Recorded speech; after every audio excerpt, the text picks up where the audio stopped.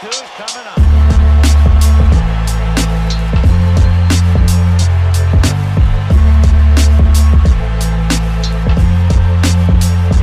Welcome to the Bat Flip Crazy Podcast with your host, Toby G.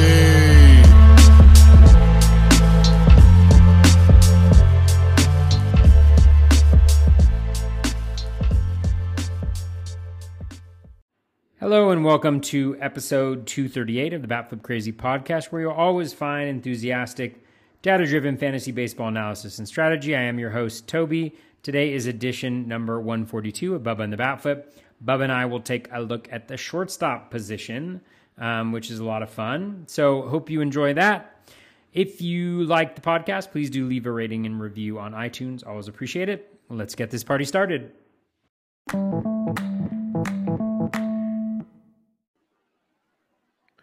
And welcome back, everybody, to another episode of Bubba and the Bat Flip, episode 142. Continuing our season preview positional podcast, we're going to the shortstop position to wrap up the infield tonight. You can find myself on Twitter at BDintric, and my co-host is always on Twitter at BatFlipCrazy. Toby, how are you doing, my friend? Doing well, Bubba. We were just talking before the show. We are both in I guess I'm in Northern California. You're in Central, and it is just it's pouring rain. It's just raining and raining and raining. So It's crazy. It's wild. Yeah, it's wild. It's wild out here on the podcast. It's You wild. never know.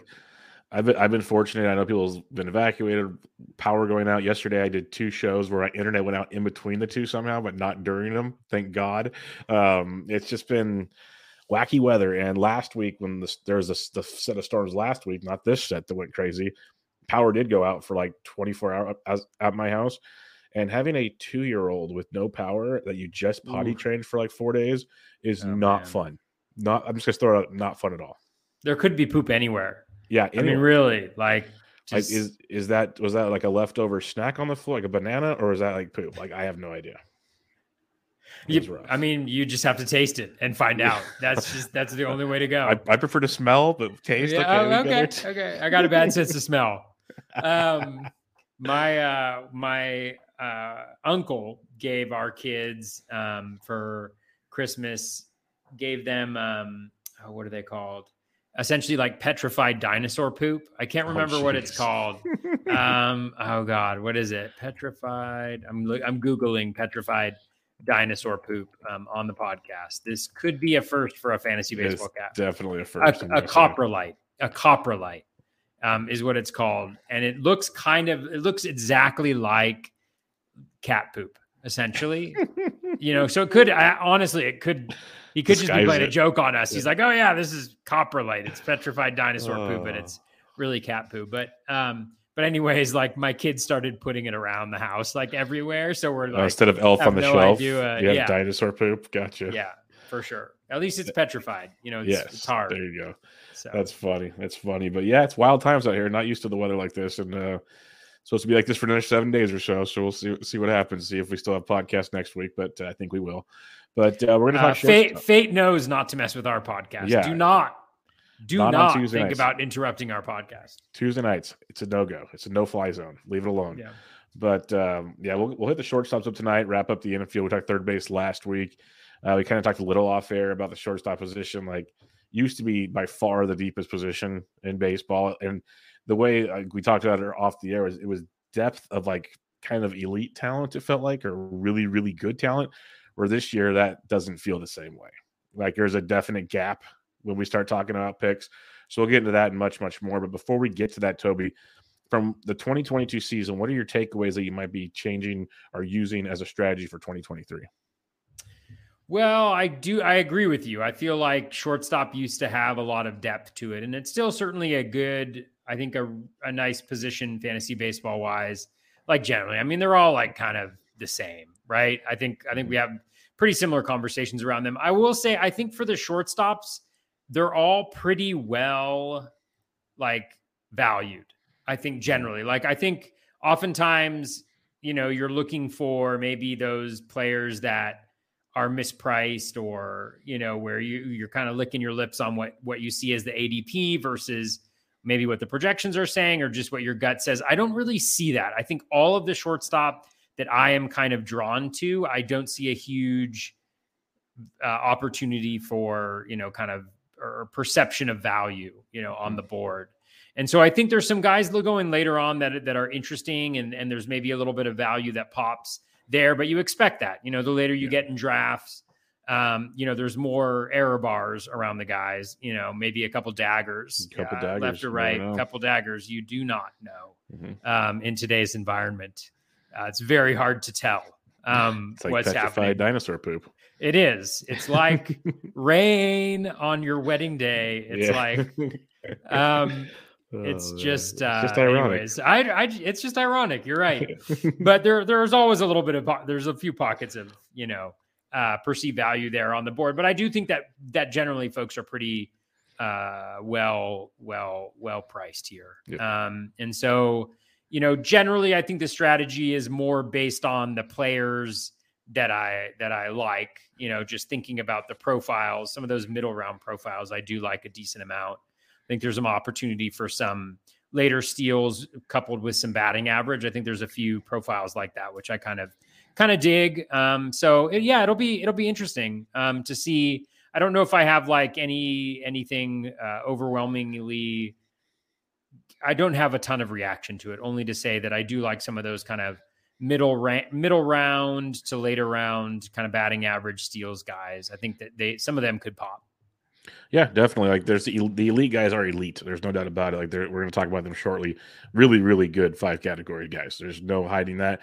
There's a drop though, where it feels like there wasn't a drop before. Still very good guys. Like you mentioned, it's just, it felt like there was always like a casual flow of shortstops in the past. Now there's like a wave and then another wave. And it just kind of goes that way a little more, where it's not that there isn't a lot of them or a lot of really good talented ones, but it's just a different kind of feel to it this year, I guess, compared to years past where, if you missed on this guy, don't worry, in a round or two, you got this guy, so on and so forth, where now it's like, okay, Toby likes his batting average steals guys. Well, you have to make sure to circle those because there's like a few of them here and then it drops off again. So if he misses here, now he's going to force to maybe pump someone up here.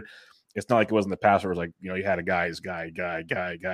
It's more of you had a little more strategically. This is the way I feel looking at shortstop so far, especially with Trevor Story not playing baseball this year. But that's a whole nother conversation that I'm really depressed about. So we won't go there. But it'll be interesting to see how the position shakes out when we get into the heart of draft season. But early on here, you got your upper end guys, and then there's a slew of them that come later on. And just real quick before we get into the top 100, you have 12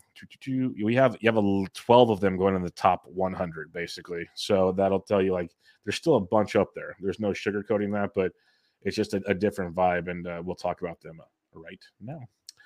Let's get into the top 10. As we do top 10 ADP. We'll go over each of the 10, and then 11 through 20, we'll pick 2 each, and then we'll do 2 long shots each, as usual, for each position, at least through the infield. And we'll kick it off with Trey Turner. It's not Trey Boo Boo, different Trey, but Trey Turner right here is amazing. And I did apologize that I didn't take him with the second pick in a recent draft. I felt bad. I apologize for my sins because I went J-Ram went first. I could have taken Trey. I took Ronald. I apologize, but I like Trey. I like him a lot, and there's really not a whole lot I can say to make it sound sweeter than it is. He's a stolen base machine. He's got pop. He's a 5 category guy, and on Philly, he might run even more. So it could be fun. What's your thoughts on Trey Turner at number 1, basically going between either 2 or 3 for the most part? Yeah, I think Trey Turner is fine. I think one of the things, we can, everybody knows who Trey Turner is. Everybody knows what Trey Turner does. I will say one thing I think that I just note is given the landscape that we have where there's kind of more of a premium on home runs now, I feel like Trey kind of gets hurt a little bit by that. I think Philly is definitely an opportunity for him to increase that a little bit. It's probably the best hitting home park that he's been in, at least for right-handed hitters.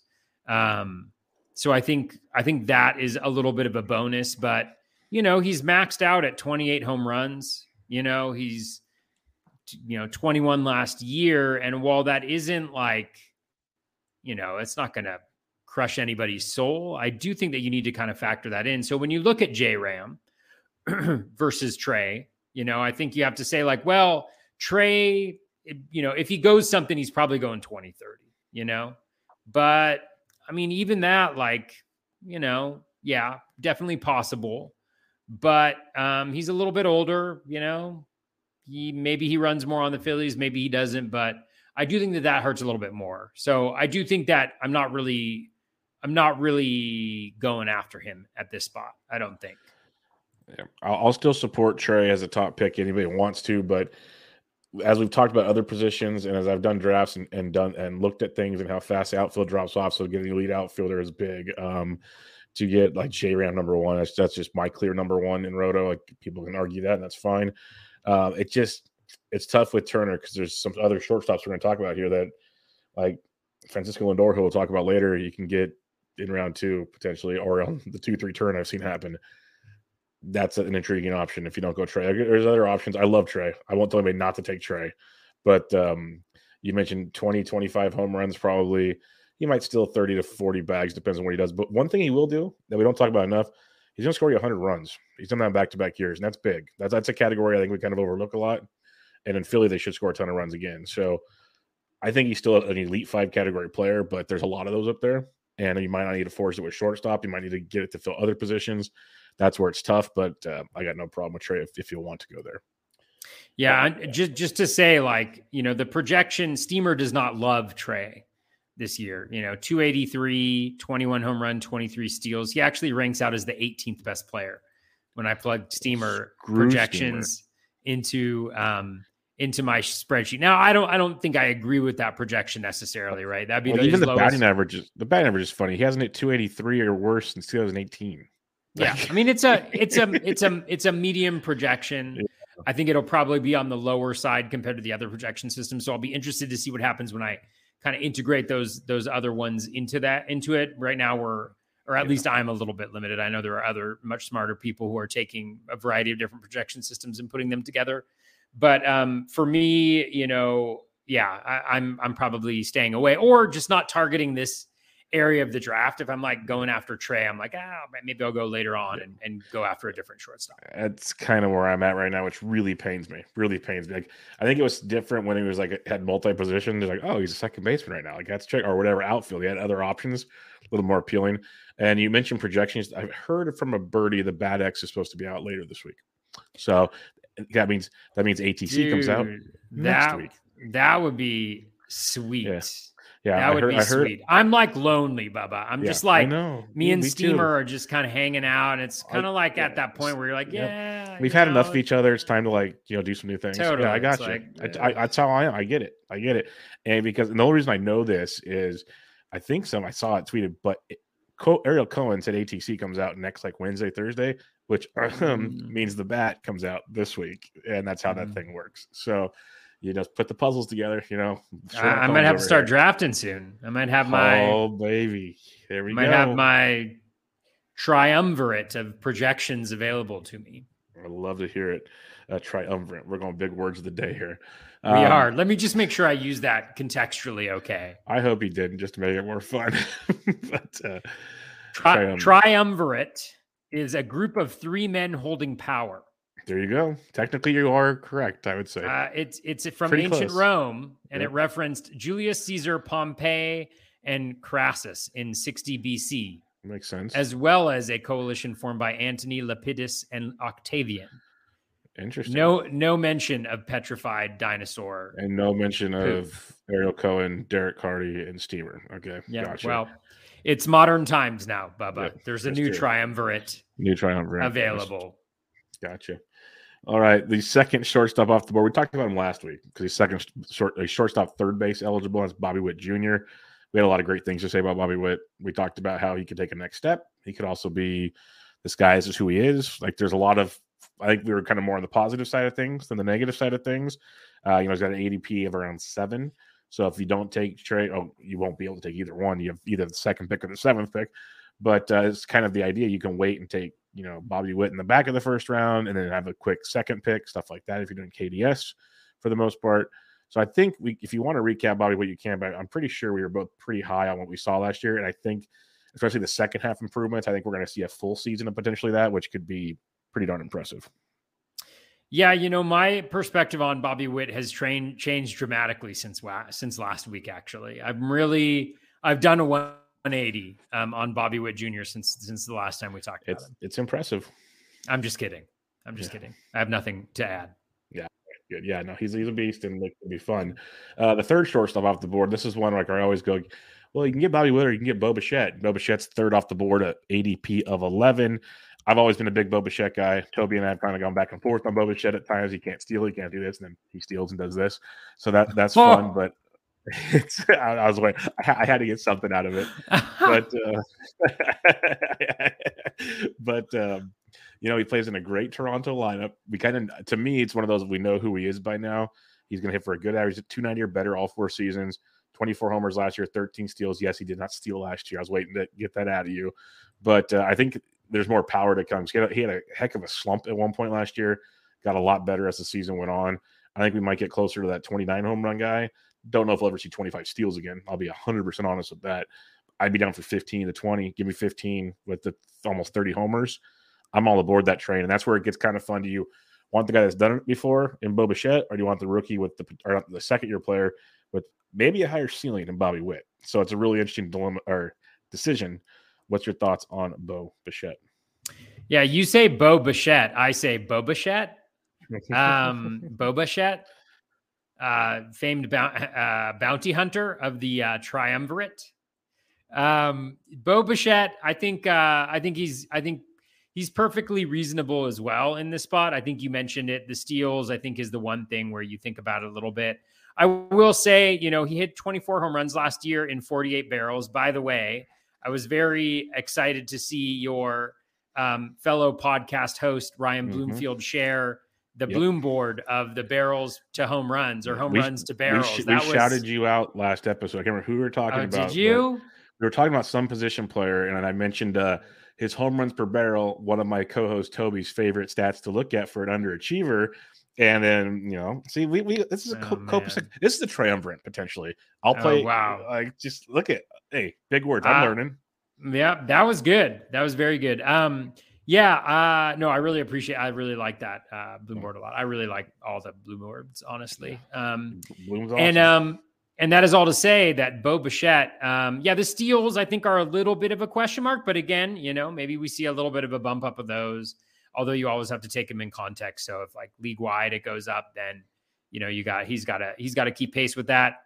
The 24 home runs on 48 barrels, so around 50%, a little bit under, but at the same time, I do know that Bo Bichette goes to the opposite field and to center a lot, so it could be that he may be disproportionately impacted there.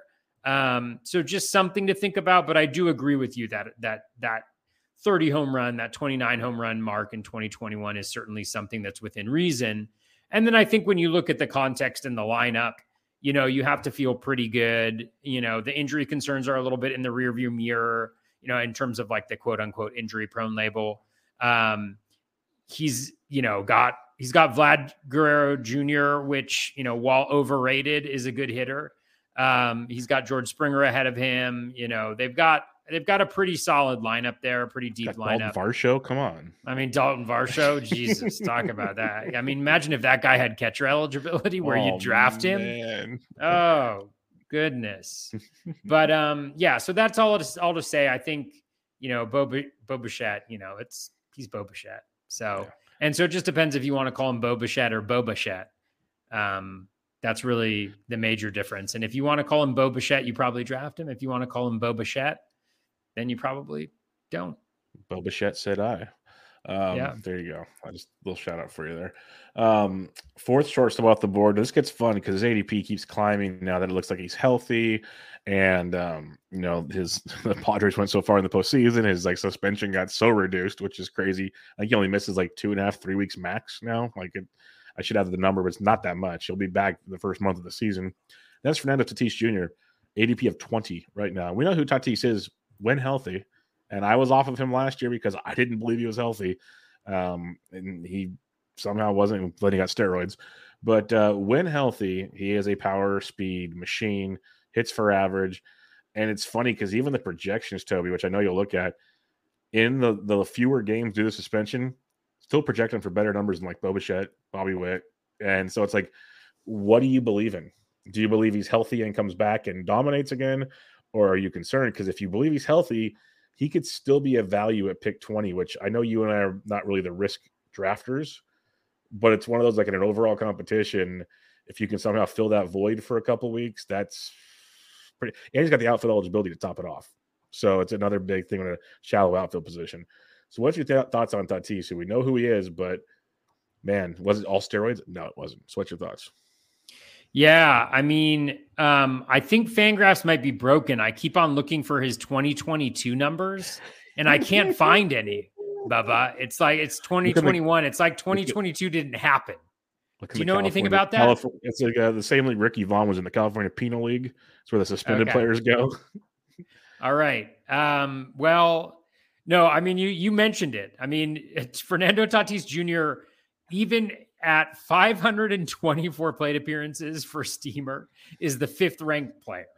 Yeah. So just to give you a sense, like if he comes back and he's healthy, I do not question the talent level at all, really, or the production level at all. I mean, there is an enormous amount of pressure on him just from like a human perspective, but it's a really interesting and honestly appetizing proposal to have him going where he's going. I think as we see spring training and things like that, you know, I think we'll see him go up a little bit too. I'd be interested in him right here. Yep. You know, obviously it's a pick that has a lot of risk given what he's been through, but at the same time, I think it's a pick that you just need 500 plate appearances for it to pay off in a pretty considerable way. And so I think I think it's an interesting proposal at this moment in time, especially like if you're playing in an overall, if you're in like a DC or something like that, right? And it's like, you're going to have 10 teams, you know, you got to have at least 1 or 2 of them that have Tatis Jr. because he's at the top of the draft, he's a real game changer. So it'll be interesting to see, like you mentioned, how his draft, where he's going, how that shifts as we get closer to the season and there's more certainty, but I kind of like it where it is right now. Yeah. I've usually, if people listen to our show long enough, we do these preview pods, I'm usually out on Tatis early in the drafts. I'm like always questioning his health, whatever, blah, blah, blah. And I'm with you. I'm kind of intrigued all of a sudden because I feel confident in being able to, like you mentioned, some of these late round targets we can look at. Just grab one for 2 to 3 weeks if you have to. Maybe it pans out, maybe it doesn't. I love the ability for him to play the outfield. And that's what I think makes him even more valuable in a DC, to take a chance. You get that shortstop outfield eligibility, and we know how much depth matters in those DCs. That's tremendous right there. So barring the health, which we have to assume he is, you know, he had the big Instagram post yesterday with the silver slugger and all this stuff. The dude looks jacked right now. So maybe, hopefully he's not on the steroids still. I'm pretty sure he's on the P schedule. Let's put it that way. I'm pretty sure he's getting knocks on the door to check on things, but he's a beast. If he was healthy, obviously the projections would be even crazier, but he'd be a top 1 or 2 pick. So you're getting him at pick 20 for missing 2.5 weeks. Not too shabby, all things considered. So I guarantee you, when spring training comes around, because he can participate in spring training, he'll have a couple jacks early on, and then he'll be I wouldn't be shocked if he's a mid-first round pick come March. Like, I could see that happening. So enjoy that ADP at 20 while you can. He's scheduled to come back on April 20th. For you guys who are into drugs, that's 420, I believe. I mean, I'm not saying he's still on the stuff, but it's ironic. It's like certain things in life, the way they fall, it's just like, wow. People have a sense of humor. Whoever's in charge of this, that's all I'm gonna say. Is you got a sense of humor. I appreciate it. I don't think that one's performance enhancing though. No. That's why it's ironic that it's illegal for certain sports. Like I'd recommend it to certain people. Calm them down. Here you go. But that's a whole nother show for a whole nother day. The 5th shortstop off the board is Francisco Lindor, ADP of almost 30 right now. So like I said, you're getting him at that 2-3 turn. Like sometimes he falls a bit. He's gone as low as 36, as high as 24. So he's one of those, if you have like a mid to end of the second round, you have a chance at Lindor. And that's why the question of, do you take one of those early shortstops or do you go with an outfielder and then come back with Lindor? That's what I did in my 12 team, where I went Acuna 2nd overall, and then I picked Lindor with my 2nd round pick. And I still had what I thought I liked right there. And if you look at the projections, looks a lot like Bichette minus the batting average. Let's put it that way. And we saw him last year kind of really bounce back, 26 homers, 16 steals, looked a lot more like the Lindor of old after kind of a slow 2021 season, his first year in New York. I think he's going to keep getting comfortable. He's only 29, still super young. He's been playing forever, it feels like. In that lineup, it's very, very good. And they probably will add someone else since they didn't get Carlos Correa. They're not going to sit on their hands with all that money over there with Cohen. I like Lindor. I've bought into him this year. I think if you want to wait but still get one of the elite shortstops, this is a good spot to go. So I'm a fan of this. Yeah, I will preface this by I will preface this by saying I was totally wrong on Lindor last year. You know, so I was super wrong on him. So take that all into heart when I say this. But you know, just looking at the projection, this is, you know, he's projected. He's ranked right now based on Steamer projection 71st and currently going 30th. So the Steamer projection does not love him. I think the key is the batting average, right? It's at 249. Mm-hmm. He was 270 last year, but it was his highest BABIP since 2016. And that also did include when he did have that higher BABIP in 2016, his ground ball rate was closer to 50%. You know, his ground ball rate did tick up last year, but it's one of those weird situations where, you know, that happens, but the power still comes through for him a little bit. And so I just think the batting average falls. And if it falls down to where it has been previously or where the projection is, then I struggle a little bit with seeing him, you know, bring back that value, only because, you know, even last year, I mean, like 26-16 is great, right? I think those are fantastic, you know, that's fantastic numbers. But I also think that it's not that overwhelming if the batting average isn't there. He's in a good lineup. You know, if he stays healthy, he puts those numbers together. But I just feel like everything is already kind of baked in there, and you're buying the peak. If you're buying what's right now, you're buying the peak of what he continues to be. And I'm just not sure he's going to be as fortunate this year, but we'll see. We'll see. I think you're buying, what I like about him is I think you're buying consistency, if that makes sense. Like, you know what he's going to be. And there's something about that with my early picks. I want that consistency, unless I'm going like with the Tatis overall approach. But that's probably my problem. I don't finish high in the overalls. I'm more of a cautious drafter. But that's where I like a guy like Frenchie. And I only have one share so far. It just kind of fell that way. It's an interesting approach, though. I'll say that much. The sixth shortstop off the board, close to pick 70, a mighty jump from last season's ADP, is Corey Seager, who played 151 games, the most he's played since 2016. Only the third time since 2016 he's played over 130 games. Just want to preface that real quick. 33 home runs, career high for Corey Seager, 91 runs scored, 83 RBIs. I'm just going to name these things because most of them are career highs or close to the first time since 2016. He hit 245, which is very low for him, which is very odd for him, with an insanely low BABIP, which is not the norm for Corey Seager. So that could change as well. So the power numbers went up, average went down, played a lot, which was a first for him in a long, long time. Now his ADP is way higher than it was last season. So what's your thoughts on Corey Seager? Because he's very intriguing, but for one, not going to run much at all. Yeah, he's an interesting one. I think he's a guy who previously probably wasn't on the radar. And now, because of the value of home runs, you know, he potentially is. I will say that, you know, just based on, again, just his Steamer projection, not the triumvirate of projection systems, he is -9 in terms of a rank of 80 and his ADP being, you know, 71. But again, like, he's around $17, which is within $1 of, you know, picks 70 through 90, right? Like, at this point in time, there isn't a huge difference necessarily where anybody's really jumping out of the pack. I think the major question, I mean, there's been some really good articles, you know, Mike Petriello had one just talking about how the shift change could really benefit Corey Seager. Like, he could be the guy who benefits the most from the shift change. Obviously, he was very unlucky last year just to begin with.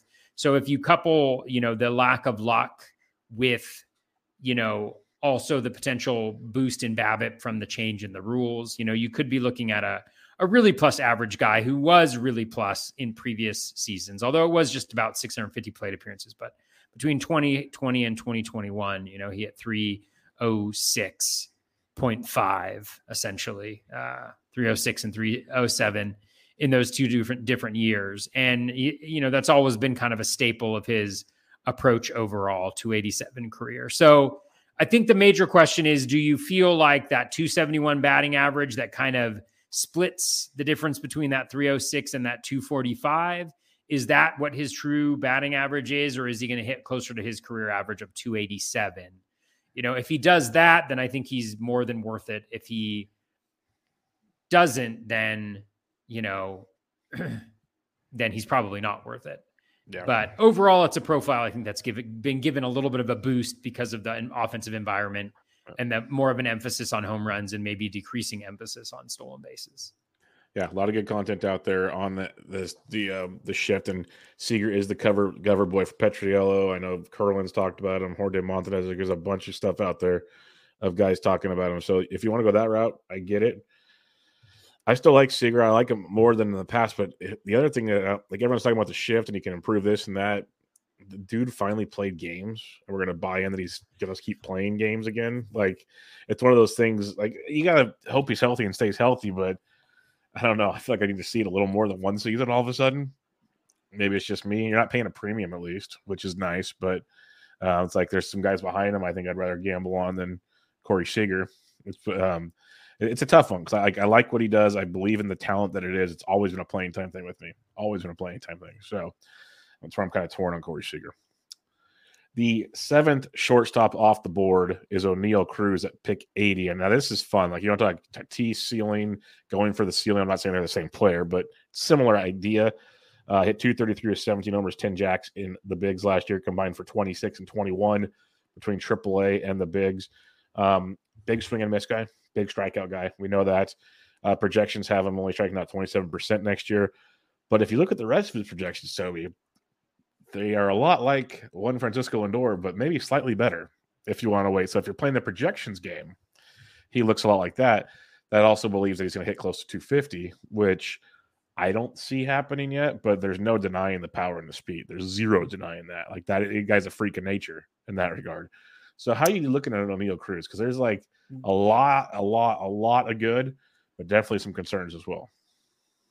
Ain't no party like a projection party, Bubba, because the projection party don't stop. No, I love to play the projection game, honestly. I love Oneil Cruz. I think Oneil Cruz is maybe a little bit of an example of how I'm trying to change a little bit in the way that I think about players, because, Oneil Cruz, they're going to give him, he's kind of the franchise guy at this point, right? They want to build the franchise around him. Even Brian Reynolds. Brian Reynolds is great, but he's 27. Although how old is Oneil Cruz? Is he 25 or is he 23? I got him right. He's 24. He's going to be 24. He's 24. So he's young. He's exciting. He's fun. He hits the ball incredibly hard. He runs fast.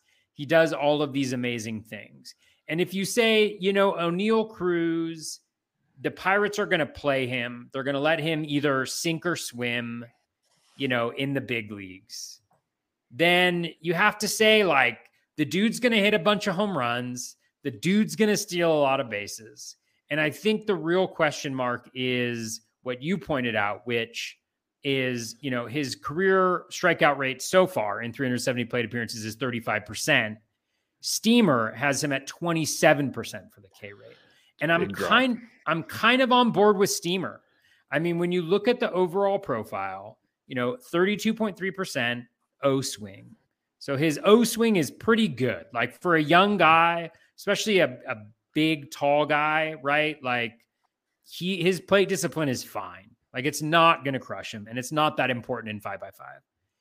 The contact rate at 66%, it's not great, but we've seen plenty of very good hitters who have a similar kind of batting profile. You want to know who I'm thinking about right now? I'm thinking about Bryce Harper. It's not a bad one. I hope I don't look like a buffoon here. But Bryce Harper's contact rate, just give Fangraphs a second to load here. Okay, like 68.3%, 69.5%. It's increased since then. So he's a little bit below that, but it's all to say that like guys who hit the ball really hard, who generally have decently high BABIPs, which he should have just based on like his ball hitting ability. Like I think that his batting average will not be as much of a concern as it is. And I also think that the projection may be a little low. 589 plate appearances, 27 home runs, 18 steals. For me, it feels like here's a young guy who came up, was relatively successful. He gets the steals. He gets the power. Batting average is the one question mark, really. I mean, the counting stats, he's not on a very good team, but if he puts together the home runs that we anticipate, steals the bases, all of those things, I think that stuff will come. It feels like a profile that has a pretty high floor, famous last words, and a pretty darn high ceiling, right? If he ends up on the positive side of that batting average, right? If he ends up as a 250 plus hitter, you know, with 30 home runs and 20 steals, that is, you know, that's a pretty special line. So I like him a lot. You know, the projections like him a lot. I think it's a really interesting profile where there seems like a lot of ways he can be successful and contribute to your fantasy team. Yeah, and you mentioned the contact skills, the O-swing and all that. You look at his swinging strike the last 2 years. It went from like 22-ish to 13.5, like 14%. That's a nice improvement just from one year to the next. Because he still gets a lot of called strikes, so maybe a little more aggressive. I don't know. You don't know if you want to be more aggressive, so that's a tough one. But the fact that swinging strike dropped, the contact rate went up, like you said, there could be a lot more growth still to come with him. So it's interesting. Like I said, he's got that ceiling where he could be a Tatis type dude. I'm not saying he's going to be. I don't know if he'll ever have that average ever, but he could probably hit 260, like 270, even if he really starts getting that BABIP up, and the power and speed will follow in a heartbeat. So he is interesting. Downside, who's he driving in Pittsburgh? Who's going to be on base? That's a tough one. But overall, talent is very, very good with Oneil Cruz. So he's a fun one. He's a very fun one. I know there's Ryan Venancio and some others that are like in love with him. So if you're in drafts with those guys, be prepared to go early if you want. Who loves him? Ryan Venancio. Okay. Yeah, so keep that in mind. I was checking to see if maybe it was somebody I have in a draft coming up. So I was like, oh, man. Ryan Venancio loves him, so keep that one in mind. Eighth shortstop off the board has second base shortstop eligibility. We talked about him a few weeks ago. Tommy Edman, pick 81, almost 82. You either love Tommy or you hate Tommy. It'll start fights on Twitter if you're not the Tommy guy. It's been very, very unfortunate. But, yeah, we know who Tommy is the last 2 years. The only thing I'll say, because I know, Toby, you are I believe in the camp of pro Tommy Edman, because most of your quadrumvirate or whatever they want to call 4-pack of the brains that you guys have in there are all Tommy Edman fans. The only question I have is there a concern that late last season, especially in the postseason, Carlson would lead off and Edman hit the bottom of the order? Is that a concern at all? I mean, when we talked about Edman earlier, I was like not that into him. The projections really like him a lot. It's pretty much what he's done the last 2 years. Like he's been the same dude 2 years in a row, and the projections are pretty darn close. 58th, 82 ADP, or at least on my spreadsheet. I mean, not really. I mean, I don't think necessarily Dylan Carlson is the huge. No, fear. It's not Carlson. It's Newt. Yeah, it could definitely be Newt, but I think that happened last year. That's what I'm saying. Last year, towards the end of the season and the postseason, Newt was leading off, and Edman moved down. So I guess what I'm saying is that, I mean, that would not be ideal. Don't get me wrong, but Tommy hit 9th sometimes last year too, and he ended up contributing what he contributed. Let me see where batting order from about July 29th on. It was almost like it feels like just looking at blind eye, about 50% 9th, 50% first or second. That's what it kind of feels like. Yeah, he had 400 plate appearances batting first. Tommy did. And he had 112 batting ninth. So primarily hitting first or towards the top of the lineup. I think that's taking away like how many at bats though. That's what I'm asking. If it's a full season now. Yeah, but if he gets to 600 plate appearances, I mean, he's good. But if he's batting ninth the full season, he won't. I mean, if he plays every day and he plays 100 and however many plate appearances, he will get close to 600 plate appearances. And I also think like I think especially if he can steal the way that he potentially could with the new rules, I think that him, despite not being the greatest OBP guy, is a guy that you would want to have on base to start the game. So I guess it's kind of just a question of, and he'll probably hit first against all lefties is one thing you have to factor in because he crushes. So I'm okay. I'm fine taking him at this point in time. Will I prioritize him? I'm not. I don't think so. Probably not, but I could. And I also think that like he's one of these guys where 11 home runs on 24 barrels 2 years ago. 13 home runs on 29 barrels a couple years ago. He's got a really nice max EV. He's got the possibility of with the right luck, he's got to pull the ball to get more. To close to 20 home runs. Yeah. So I think he could be really good, but we'll see. He did improve his home run to fly ball last year a little bit. So maybe there's some hope of the power. But he just doesn't pull the ball enough. He increased his barrel rate last year, 6.2%. I bet it's higher than Dylan Carlson's barrel rate. He hits it up the middle as much as he pulls the ball. That's his problem. So he's got to adjust that, which I don't think he cares about doing. That's the thing. He's get on base, steal bags. And he had a higher barrel percentage than Dylan Carlson and a higher max EV. I'm not worried about Dylan Carlson. I'm talking about Nootbaar. I don't care about Dylan Carlson. But I'll have Nootbaar on my team too already, so it work itself out all right. I'm just trying to play devil's advocate because it seems like everybody either loves Edman or doesn't. I'm like, it's not as simple as it sounds. That's why I just want to throw it out there. There is a potential wrench. That's all I wanted to put out there. Potentially.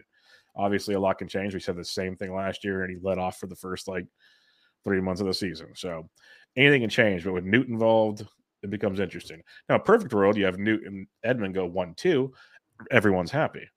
But that's just wasn't what they were doing in the most important games of the season last year. So I'm curious to see where it goes. I guess spring training, maybe a telltale sign, see how that goes. But they also lost. Yeah, so maybe they need to reevaluate things. Definitely something to think about.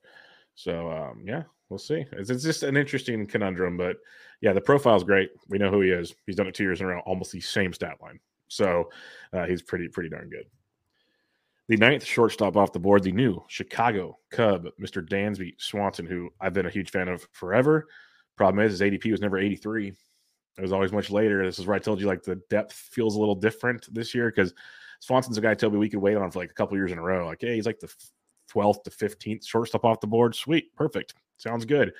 Now you got to at least pay a little bit for him. We know who he is. I don't know how he's going to be in Chicago. It's a different environment, different team, the whole shebang. But he's a 20-plus home run guy, steals some bags. Average usually pretty good. He's had some down seasons. The Steamer does not like him in Chicago. But I think he's very formidable. I have no problem with Dansby Swanson. I'm just curious about the surroundings in Chicago. But I think he's still a very quality pick this late if you want still one of the quote-unquote kind of upper echelon shortstops. Yeah, I probably wouldn't get him where he's going right now. I don't have him anywhere yet. I love Dansby. I don't necessarily see the separation. I mean, I think he's now been consistently pretty good. I think last year was probably the pinnacle. I mean, when you look at it, 18 steals, which, previous career high was 10, hadn't gone double digits, or at least in the previous long season, he had 9, had the highest BABIP of his career, at 348. Well, I guess he did have 350 for half a season and 383 for a quarter of the season. So, but his career is 313. So something was going lucky there. And I think that boosts both the batting average. I think it also boosts the OBP a little bit, gives him those opportunities to steal. So I think, again, it's a situation where you're kind of paying for what he did last year. I don't think he separates himself in any meaningful way from a lot of the guys going later on. So I wouldn't target him, but Yeah, I don't have any shares of Dansby right now because, like I said before, I like him much later in drafts. But I see the appeal if you want. Because I think he's going to be one thing that we always did question marks with Dansby is would he hit at the top of the order in Atlanta? Because when Albies was in the way, it really hurt him. But once he was up top, it was great. Albies was out all last year, career season for Swanson. Well, he's going to hit right in the middle, if not top of that Cubs order. There's no reason they won't. So that's a plus. That's a plus if you want to look at it that direction. Get a handful of games in Great American Small Park, not as many as he used to, but that'll help as well. I like him. I think there could be some good stuff there, but I'm with you. I'm not forcing it like I was in the past. I used to literally circle, okay, I want Dansby at this point in the draft. Not so much this year, but I have no problem if you want to take him and still get kind of one of the top guys that you're going to get 20 plus, maybe 15 steals and go that direction. I have no problem with that. The 10th shortstop off the board is a guy I just can never get behind. At least he's cheaper this year. Used to be very expensive. Is Xander Bogaerts. Oh, he got jumped, but we'll leave it the way the outline was written last night. Xander Bogaerts, he's now the 11th shortstop off the board, but the 10th, as of last night, ADP of 93, the new San Diego Padre. The thing with Xander, and this is where I get really picky because, again, you shouldn't think of it this way. You should think of your team as a whole statistically. But when I think of shortstop and middle infield, I want speed to go with what I got. And his power also is kind of not like it's a 20-ish guy with only 15 homers last year, but he doesn't steal a ton of bags anymore. And you're basically paying for an average and okay power, like decent power. I don't know if that's what I want to pay for with Xander, where I can maybe do that some other place, is the way I look at it. That's my conundrum. Great real-life player. To me, not the best fantasy player, but at least you're not paying a second or third round price like you used to in the past. So what's your thoughts on Xander? Yeah, I mean, I agree. I think there's some limitations in the profile. The one thing I'll say, the Steamer projection has him ranked 121st, ADP of 91. But I will say the Steamer projection, any guy who consistently has elite BABIP numbers will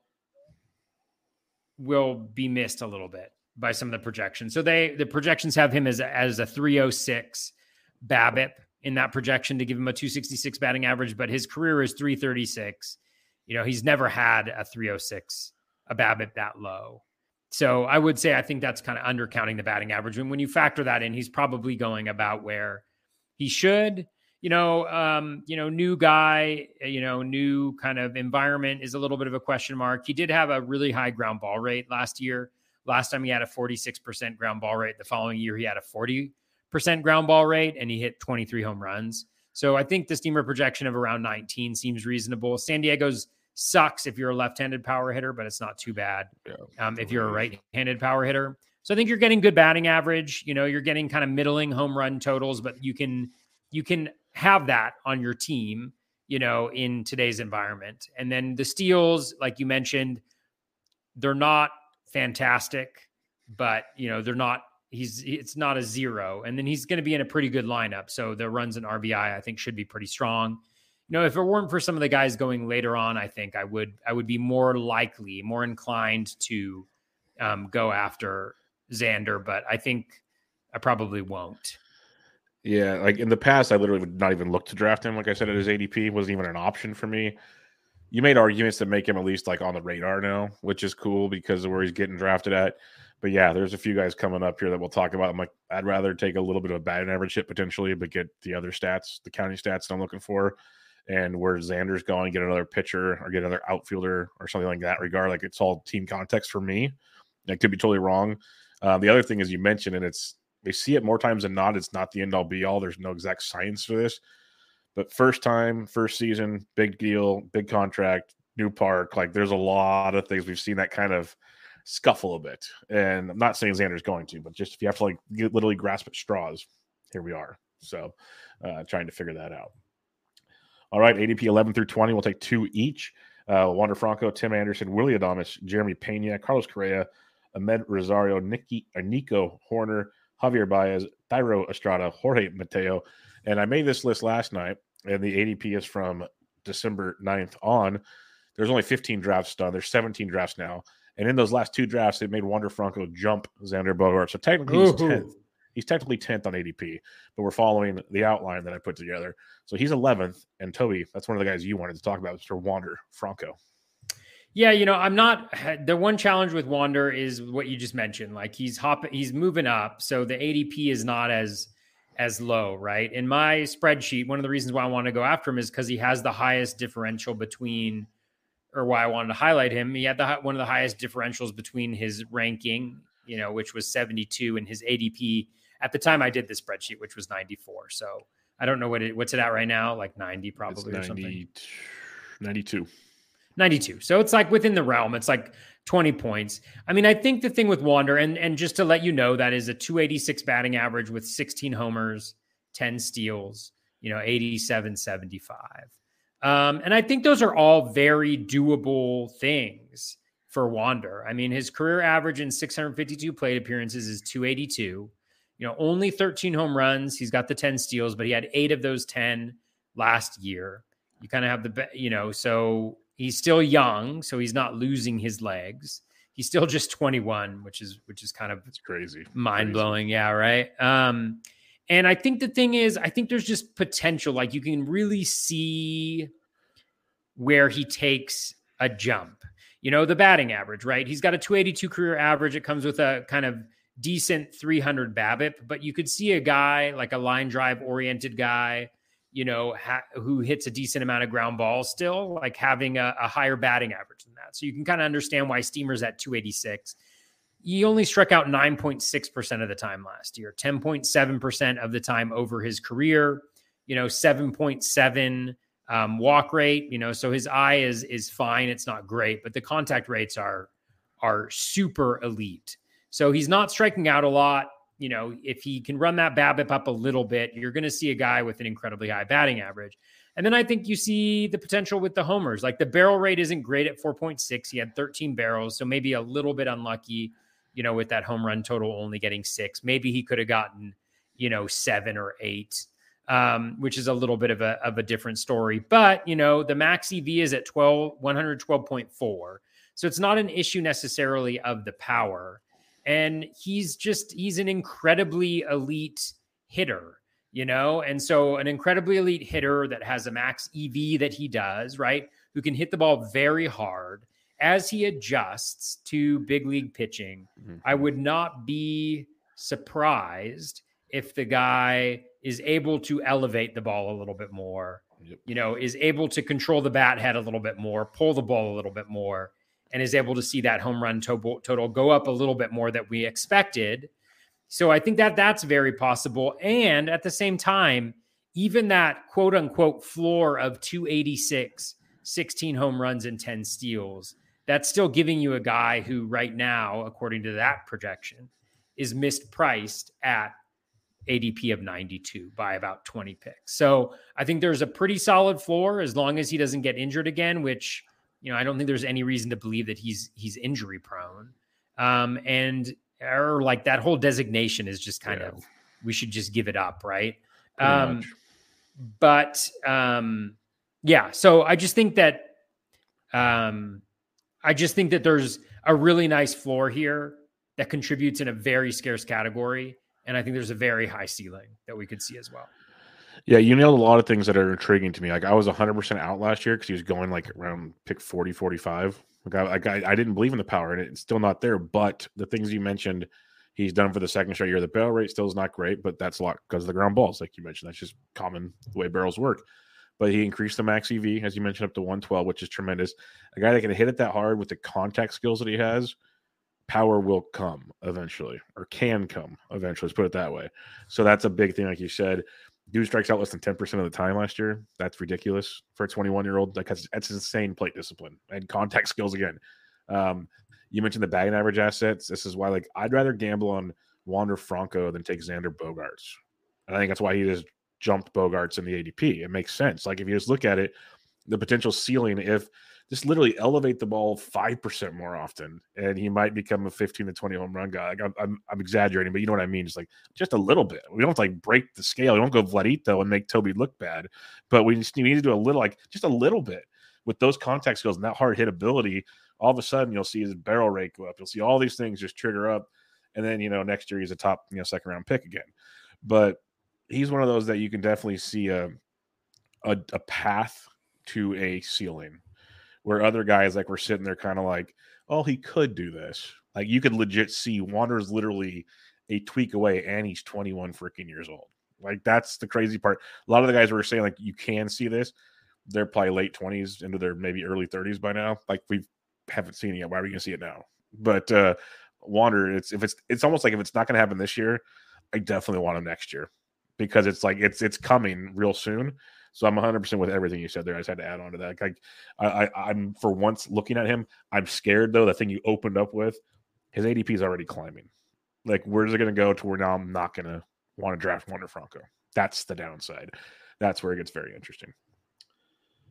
All right, for me, I'm going to start with a guy that I talk about every single season, and that's Willy Adames, ADP of 103, the 13 shortstop off the board. I've pretty much talked about him or written about him every season since he started with the Rays in 2018. Because if you look at his profile, that was at age 22. He's 27 entering this season. His power, his averages, his counting stats, just everything you want to see keeps improving. 31 home runs last year, 8 steals, both career highs, but he only had 238 with a 276 BABIP, both the lowest of his career. He's usually a 250, 260-ish hitter. BABIP's usually 320 or higher. So that drop in BABIP was pretty tremendous, which I'm not a believer on happening back-to-back seasons with him because he increased his barrel rate to the best of his career. Still great max EV. Hard hit rates were great. Just so many things that I just love about Willy Adames. His home run to fly ball's always been phenomenal. His contact skills, they're usually pretty good. He does strike out 27% of the time, so that's going to happen. But even last year was a 74% contact rate after back-to-back 69 and 63%. It's like his skill set for where his batting average wasn't it was odd to me. That's the way I'll put it. It was odd. It was the highest O swing of his career, so he was chasing. He probably wasn't barreling the ball up as well as he should have been on those, and dribbling it. That's why the BABIP was down and everything. But he's one of those guys that I could foresee a 260-ish coming back with the power, with a little bit of speed in that ballpark. I'm a big fan. I don't believe Steamer's 243 projection. I think they're still kind of bullish on his BABIP, but that's me. I'm an Adames kind of believer. I have Adames in a lot of leagues. He's a guy, if I don't take an early shortstop, I kind of have him circled if I can because it's power, okay, not great speed. He's got Vladito speed. Let's put it that way. But he's got a profile that'll work at pick 113 that I can comfortably put in my lineup, not worry about. He plays pretty much every day on a pretty good team, I think, in Milwaukee. So Willy's a guy I liked. I think he kind of actually underachieved a bit last year, even though he hit 31 home runs, at least in batting average, he underachieved, which could have made a whole nother season. So only concern is maybe he sold out for power. I don't think so because he's kind of been this guy his whole career, like I said. So I think Willy's bouncing back, at least in the batting average part next year, and I got him circled quite a bit. Who's your next guy? My next guy is Thairo Estrada, which I kind of stole from Bubba.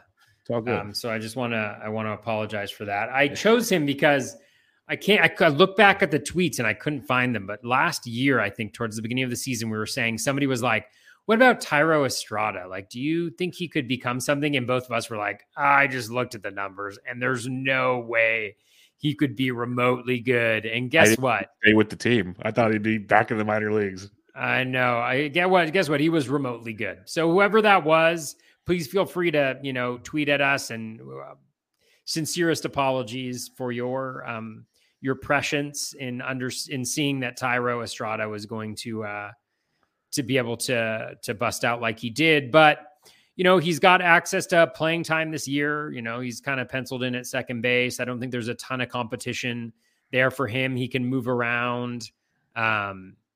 He can, he's, if you look at the projection, 258, 17, 17, going where he's going in drafts, I have him as a 49 pick, quote unquote, perceived value, ADP of 175, a rank of 126 with that 17-17.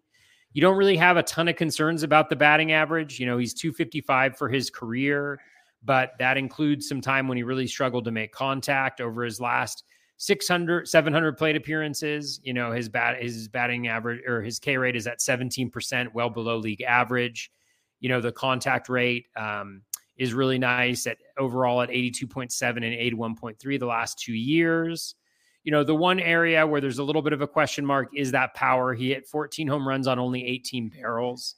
I think a lot of those home runs were of the pulled variety, kind of pulled down the line, if I'm remembering correctly. So I think there's a question mark a little bit about that. But, even if you drop that home run total a little bit, I think there is room in the batting average to improve. 286 career BABIP. He was at 290 last year. If he ends up on maybe the luckier side of that, that's a possibility. He also has a pretty high ground ball rate, 51.2% for his career, 50.5% last year. If he makes a little bit of ground on that, you could see the home run total bump up a little bit. But I think if you draft a guy here and he finishes at 260, 15, you got to be really pleased with what you've been able to do. And then I think, and he's already got second base and shortstop eligibility. So I think in a lot of ways, you're probably plugging him in at second base, but he gives you that positional flexibility. Yeah, I love Thairo. I'm a big fan, not just a Giants fan, just going to play every day at the top of the order. So enjoy. Like what we saw last year, wouldn't be shocked if it's kind of close to that. So enjoy. The guy I will talk about is Jeremy Pena. Awesome postseason for those that didn't know who he was. AL Rookie of the Year. 22 homers, 11 steals, 253 average. Hit towards the top of that order most of the season, especially the end last season. We saw that quite a bit. And it seems like the real deal. We saw a little bit of power and speed in the minors, but it really blossomed last season. He was kind of a talked about prospect even going into draft season last year. Then found out he was going to get the job because they didn't bring Correa back, and he just ran with it. And it was pretty cool to see. We saw 17.3% home run to fly ball, which was outstanding for a rookie guy who didn't have a ton of power. He had some power in the minors, not a ton, but the contact skills were good, not great. 71% zone contact was phenomenal, though. That's one thing he took big time advantage of. I like what we saw with him. Good barrel rate, good max EV. He did have 36 barrels and 22 home runs. So if Toby does the quick math, it's a little overachieving, but that's pretty close. It's pretty close to being good. I think it's who he is, and he enjoys the Crawford boxes. He enjoys it. It's the Altuve approach, the Bregman approach. I don't see that changing in that lineup. If he still hits second right behind Altuve in front of Bregman and Jordan and all those guys, I don't see it changing. Abreu, I think he's still a very solid player. He's going right behind Willy Adames. It's one of those, if I don't get Adames, I kind of have Pena circled just because I'll get 10 plus steals potentially with him. So I like what we get. I think what we saw last year, given it kind of broke out from what we saw in the minors a bit, because like I said, the power wasn't that big in the minors, but I think this is still kind of the profile we're getting now, because he basically went from single A to triple A. He didn't play in 2020, 21 triple A, 2022 in the bigs. Something changed for him. He developed in a big way because 2020 there was no minor league season because of COVID. So he made some changes, it looks like, and it paid off in a big way. So I'm a Jeremy Pena believer. All right. Past third base 20. Toby, we wrote 2 each. Who's your first one? Yeah, I'm going to go a little bit. It's probably actually not against the projection. I'm going to go with Bryson Stott. I have him right now as ranked 336, an ADP of 220. So he's a negative 116 player. But I think the playing time projection is off. So I don't think it's necessarily a skill thing. He's projected for 450 plate appearances, but he doesn't really have competition, for that second base gig, at least that comes to mind. With Gene Segura gone, Trey rolling in there at shortstop. If you change that to a 600 plate appearance projection, all of a sudden it's 252, 16, and 12. And I think that boosts him up pretty far up that projection ladder right there. But the overall reason why I like Stott a lot is just the underlying skills and kind of room for growth. So, he's got good plate discipline, 31.3%, super elite contact rate at 85.1%. The barrel rate isn't fantastic at 4.4%, but he did have 15 barrels for those 10 home runs. He's playing in Philly as well. And there were moments in time last year where I really felt like he was able to put it together in the sense that he was able to get that low O swing with the high contact rate. And so for me, that was something that was kind of interesting. And I feel like he was kind of settling in. He's now had the playoffs. He'll come in with a little bit more confidence. He'll come in with a little bit more knowledge of himself and the league. And there's not going to be a lot of pressure on him. He's going to continue to hit towards the kind of bottom of the lineup, which isn't great for fantasy purposes. But I think just for him, like, I just feel like he's going to get 600 plate appearances. And if he does that, and if he hits his projections, then you're looking at a guy who is going to be worth a good chunk of change. Like, I could definitely see him putting up a Thairo Estrada type line, which would be, and even if he doesn't hit the batting average, I think you're looking at a guy who's probably 160, 170th. So you're breaking in a little bit of improvement, but I do think the ceiling is pretty good there too. No doubt about it. I'm going to go with Luis Garcia of the Washington Nationals, ADP at 320. Last year between AAA and the bigs, 15 homers, 6 steals. Year before, 19 and 1. So the power is definitely a thing. The speed, he had a lot of speed early in the minors. So I believe you can get 5-10 steals even with Luis Garcia. And he hits for average all throughout his career. Minor leagues, big league, even 275 last year. The BABIP is 337. People might think that's high. That's what he's had pretty much throughout all stops in the minors. It's high, but like that's who he is. That's how he's been. The things I love to see with Luis Garcia, besides the fact he's going to be 23 years old, there was a prospect pedigree there. We were pretty hyped on him a couple years ago and then off and on last year. But what I love to see is max EV of 113.4 last year, up from 109.6 and 111.11 the previous two. Barrel rate up to 7.5%. Our hit rate rose to 36.7, so that rose every single season, just like his barrel rate, just like his max EV. Lot to like in that regard. So the improvements at the plate, it's got a Willy Adames feel to me. I don't think he's going to hit 30 home runs like Willy Adames, but those are the kind of things I started seeing with Willy Adames, like slow increases in each year, slowly increasing. 51% ground ball rate is not ideal, obviously, but that still has room for improvement. He only had, the home run to fly ball is one of the lowest he's had since 2019. So that could be something that could change a little bit for him as well, because the fly ball rates are pretty much the same. I'm a fan at pick 320 of a potential, I wouldn't say breakout, because we kind of seen him for a while, but I think a guy taking the next step, a 23-year-old kid taking the next step. His O swing's not crazy. It's not ideal, 44%, but it's not crazy because his contact rates overall are pretty strong.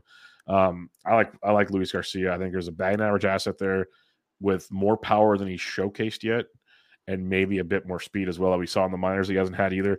And the biggest thing, no one's going to take his job right now, unless for some stupid reason they platoon him, which they have on roster resource, but I just don't know why they would, because they didn't platoon him last year. Like, why would they do it now of all places? I'm a big fan of what we see there. The improvements in the quality of contact is a big plus for that. And pick 320. I just wrote him up as a late round second base target. So I think in DCs, I think he's a very strong option for you there. Who's your second one? Same team, actually. Sweet. Same team. Teammate. I like this guy too. So, yeah, I'm going to go with CJ Abrams. Right now, projected line is 11 home runs, 17 steals, comes in at 171st in rankings. ADP right now is in the 220s. I think the major question for Abrams will be the home run power. If he can get to double digits, I think that will be great. Currently, likely to be penciled in that number 2 spot. Maybe Luis Garcia is there. Maybe he's, that team's so bad that he'll be in the 3rd or 4th spot. But I think Abrams should steal. I think the Nationals don't have a reason. They want to see what they have in this guy. He only hit 2 home runs, but he had a 2.7% home run to fly ball. He did only have 5 barrels, 2.1% barrel rate. So that's low. The max EV is okay though at 109.6. So I'm not really worried about him being like a super soft hitting guy. I feel like there's a little bit more power in that bat, and that's what the projection's seeing. Kept the K rate pretty low last year, but I think most importantly, he should play every day at shortstop for the Nats. Hit pretty high up in that lineup, generate a ton of plate appearances with a pretty good batting average. And so you're just hoping that through that he can accumulate some home runs to add to the steals, which I think, he's already done a decent job of stealing. He was on a pace for 14 over 600 plate appearance last year. I think that only goes up. So I think you could definitely see like a 10-20 guy with a batting average that's on the plus side. So going where he's going right now, I like that. Yep. Big fan of everything you said there. I think a full run for him finally in a comfortable place, I think is a good thing for a prospect like that. I'll mention Elvis Andrus here, ADP of 363. I'm not expecting 17 home runs and 18 steals like we saw last year, but that's because he got the playing time, which he's gotten the last few years. When he gets playing time, he runs. That's one thing he does, like even 12 steals in 2021, outside of a bad 2018 where he only played 97 games. He usually plays 140-plus games, and he steals 20-plus bases almost every season. He's going to be 34. Not going to say that, but like, is 15 crazy if he plays every day? Because there's a team that needs a shortstop all of a sudden, Toby, and they reside in the Northeast. And this seems like the perfect cheap acquisition for a one-year rental until Trevor Story is ready to play shortstop again. So Elvis Andrus, come on down. He's a guy that's going to hit for 250, 260 average. He's probably going to hit you 10-ish home runs, but maybe he gets you 15-plus steals, scores runs. He's dirt cheap in 15-team leagues. He's even got – they'll make him almost middle infield viable if that's the possibility you get. In DC's, I think he's a great level.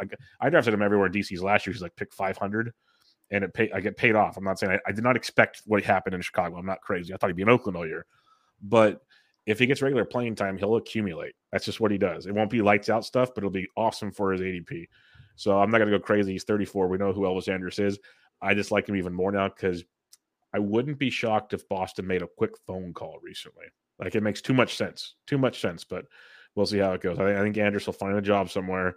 And even if he might even go back to Chicago because they could still use some help at like second base. So I think it's an interesting spot for sure. All right. We got a couple listener questions before we head on out of here on a Tuesday night. Let me get them open here.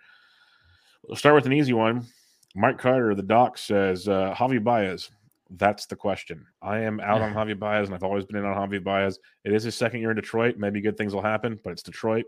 With that big swing, I'm just going to avoid it and save myself the pain. Yeah, I could see myself. The price is good, though. The price is darn good. Yeah, I could see myself being in on him potentially. ADP at 170. Everything went poorly for him. I think he was struggling with injuries. He was struggling with expectation. I think we saw like pretty much the low. Oh, 100%. In a lot of ways, hopefully. But I mean, even within that, 590 plate appearances, 238, which isn't going to crush you. And you still had 17 home runs and 9 steals with 64 and 67. The projection right now of 240 with 22 and 10 seems eminently reasonable. 170 is not bad. And it also aligns with, the projection. And could you see him putting together, 25-15 season with, a 260 batting average? Sure. I think that's very much within the realm of possibility. So I think those are the kind of like the buy low after a bad season type guys who still have that speed hit combo, and he's going to play every day. He's going to be in the middle of the lineup. So why not? Why not Javi Baez? Yeah, no, I'm with you. I was giving Javi a hard time just because it was a lot of PTSD. Because I've been on Javi like every year, and it's been awesome. And I say it every year as a caveat. It's going to catch up and bite me one of these days. Well, it bit me last year. It did. But at ADP like 170, that's pretty darn intriguing all of a sudden to be able to like get that. Hopefully, have a better batting average base in play. It's a good look. So I don't disagree with you there. I'm not running to do it, but like, would you rather have Javi Baez or Thairo Estrada going right next to each other? That's a good question. They're like 8 picks apart. I think it depends on. I might go Estrada, but I think it depends on what my team looks like. Okay. Because I think Estrada more the steals, Javi more the power, Estrada more the batting average, but I think Javi's ceiling is certainly higher, I think, than 100%. Estrada. Yeah. All right. Dynasty Junkie has a joke question. Will Carlos Correa be a twin on opening day? I think so. I think we finally finished that race. But his serious question, in all seriousness, what would a very good outcome for Nico Hoerner be? It's a great question because I've kind of looked at Nico a few times and could be this big average guy. Could get a little more power. Could steal a lot of bags. Like, there's a lot of questions, a lot of could-haves. Could. So what do you think when you look at Nico Hoerner? Like, I see the appeal I'm just not running to do it when you look at an ADP of 139. Like Amed Rosario goes right before him. 30 picks later is Baez. Almost 40 picks later is Thairo Estrada. It's tough for me to pick Nico at that point, but maybe I'm missing something. Yeah, I mean, I like Nico Hoerner. I like Amed Rosario. I like those are two guys in that range that are, kind of what I mentioned before, like those high batting average, good steals, guys with enough power, that it's not going to hurt you too badly. I think with Hoerner, I mean, like what's the upside? I mean, 300 batting average for sure. I mean, he cut his K rate to 11% last year. One of the challenges is he doesn't walk. He doesn't have particularly good plate discipline, and he doesn't have enough power to really scare people. So he doesn't walk very often. And so the OBP is relatively low, which limits the steals a little bit, but then I think more importantly, kind of limits the run potential, especially in that lineup. So I think those are pieces. He only had 11 barrels last year for the 10 home runs. And so that's one thing to think about. I think the major thing capping that potential is the power. I don't really see a huge jump there. Although again, he's not like a super lightweight, like he's around 110 for his max EV. So it's definitely there, and he's still young at 25. So I think him and Rosario are pretty similar kind of guys, similar weaknesses, similar strengths. Nico maybe a little bit more speed, and Rosario maybe with a little bit more power. So yeah, I mean, I think there's a little bit of a cap to what Nico can do, but most of that is power related. I think he can contribute in batting averages and steals, which at this point in the draft, if you address that power earlier, then, it's a nice little profile to add to your team. Yeah, no doubt about it. Like there's a safety net there that he gives you to the batting average. You look at his profile outside of 15 steals, which is a lot of steals. Don't get me wrong, a lot of steals. That profile looks very similar to Tommy Edman to me. But because I think I don't know, Edman maybe has more power. I'm just kind of being snarky, I think. But there's a lot of similarities there with Tommy. Next question from MMS79, everybody MS. What is a realistic home run target for Wander that would elevate him to top 25 player? Don't remember saying like 25-ish home runs, give or take? Yeah, I mean, I think top 20. Was the question? The top 25 player probably has to get like 30 home runs. Yeah, no, I mean, I think the average will push him so much. Yeah, he hits. The thing is, if he hits 25 home runs, right, and the projection has him at 16, that's 9 additional hits that he's getting with the same BABIP, right? Plus so RBIs, I think the 300, 25 homers, 10 to 15 steals, that's kind of the pathway to top 25. And seems honestly very doable. Yeah. That's why I said earlier, I was like, I could see him having his year, and all of a sudden he's back to that early pick we talked about last year. Now it's a question again, so it wouldn't surprise me one bit. And then, do we think Correa will have a chip on his shoulder? Feels like this news might drop his draft stock, which was already low. I don't know what Correa's deal. Like the fact is, the Mets asked him to take a physical every year for the next 6 years, and he said no. Tells you a lot about what's going on. So there's must be some serious concerns about that past ankle injury. That's all I know. Like some serious concerns for that kind of cash. Yeah. I mean, the chip on the shoulder, I don't really think so. I mean, this is the majors. Like guys are. He just went through a scandal about cheating and winning the World Series. I think this is minute to him. Yeah, it's just he, I think everybody's trying their hardest. And maybe there's different sources of motivation or focus, but Correa, doesn't seem like a guy that's really impacted by that. He had a similar focus this year to get this contract, so I think that I don't think there's any major change. I think he's going about where he should, based on the projection. Yeah, like 109 rank, 122 ADP. He's a good player. Health is sometimes an issue, but yeah, I mean, yeah. All right. Our last question is from our buddy Todd Whitestone at Telestar 7. If you had to choose in the 7th round of a 15-team league between Willy Adames with a stat line of 250, 30 homers, 8 stolen bases, versus Wander Franco hitting 280, 10 and 10, who do you prefer? Assume you aren't extremely weak on power or average going into this pick. And do you generally agree with these projections? Those are his projections. Or actually, that's Steamer. But 250, 30, and 8 for Willie. 280, 10, and 10 for Wander. I think those are made up. Okay, 280, 10, and 10 didn't sound right. But with those projections in place, Adames for 100%. Yeah, 100%. I think I'd take Adames. Hitting 250 with 30 and 8, almost the same steals, 20 more homers. I'll take the batting average hit. Yeah, because I think, again, like all of it is going to depend on what your team looks like at that point in time. And he's saying, assume you're not weak on power or average. You're good on both. Yeah, the straight up valuation of those two profiles, what you gave, is I think the 250 batting average would carry that by a decent margin.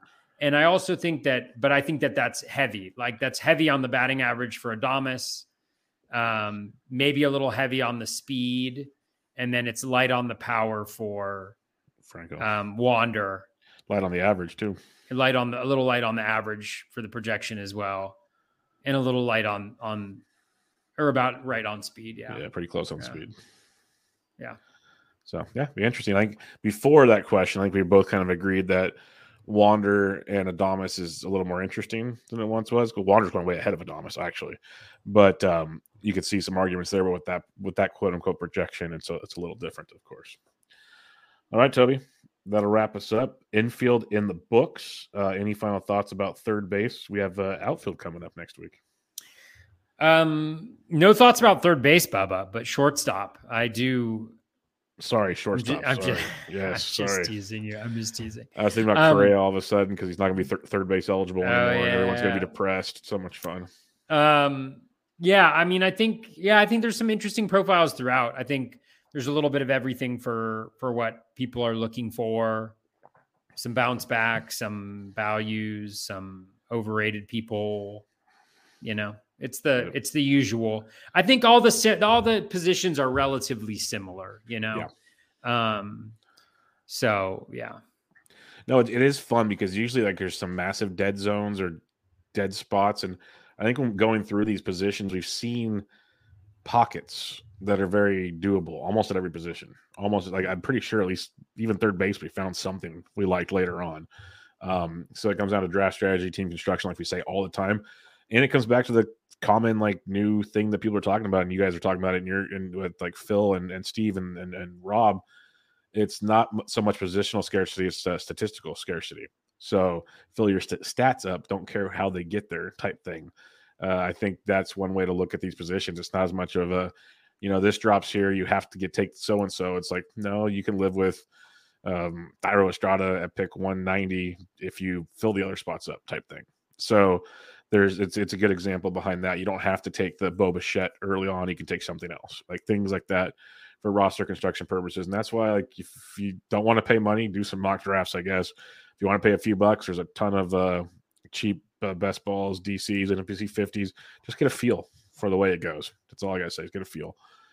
But if you have nothing else, Toby, we're going to wrap it up here and head to the outfield next week. All right. That was nothing. Check out Toby on Twitter. And check out Toby on Twitter at BatFlipCrazy. Get his petrified dinosaur poop throughout the house. Hopefully he doesn't step on it and crack it or something. I am on Twitter at BDentric. This was Bubba the Bat Flip, episode 142. Catch you guys next time.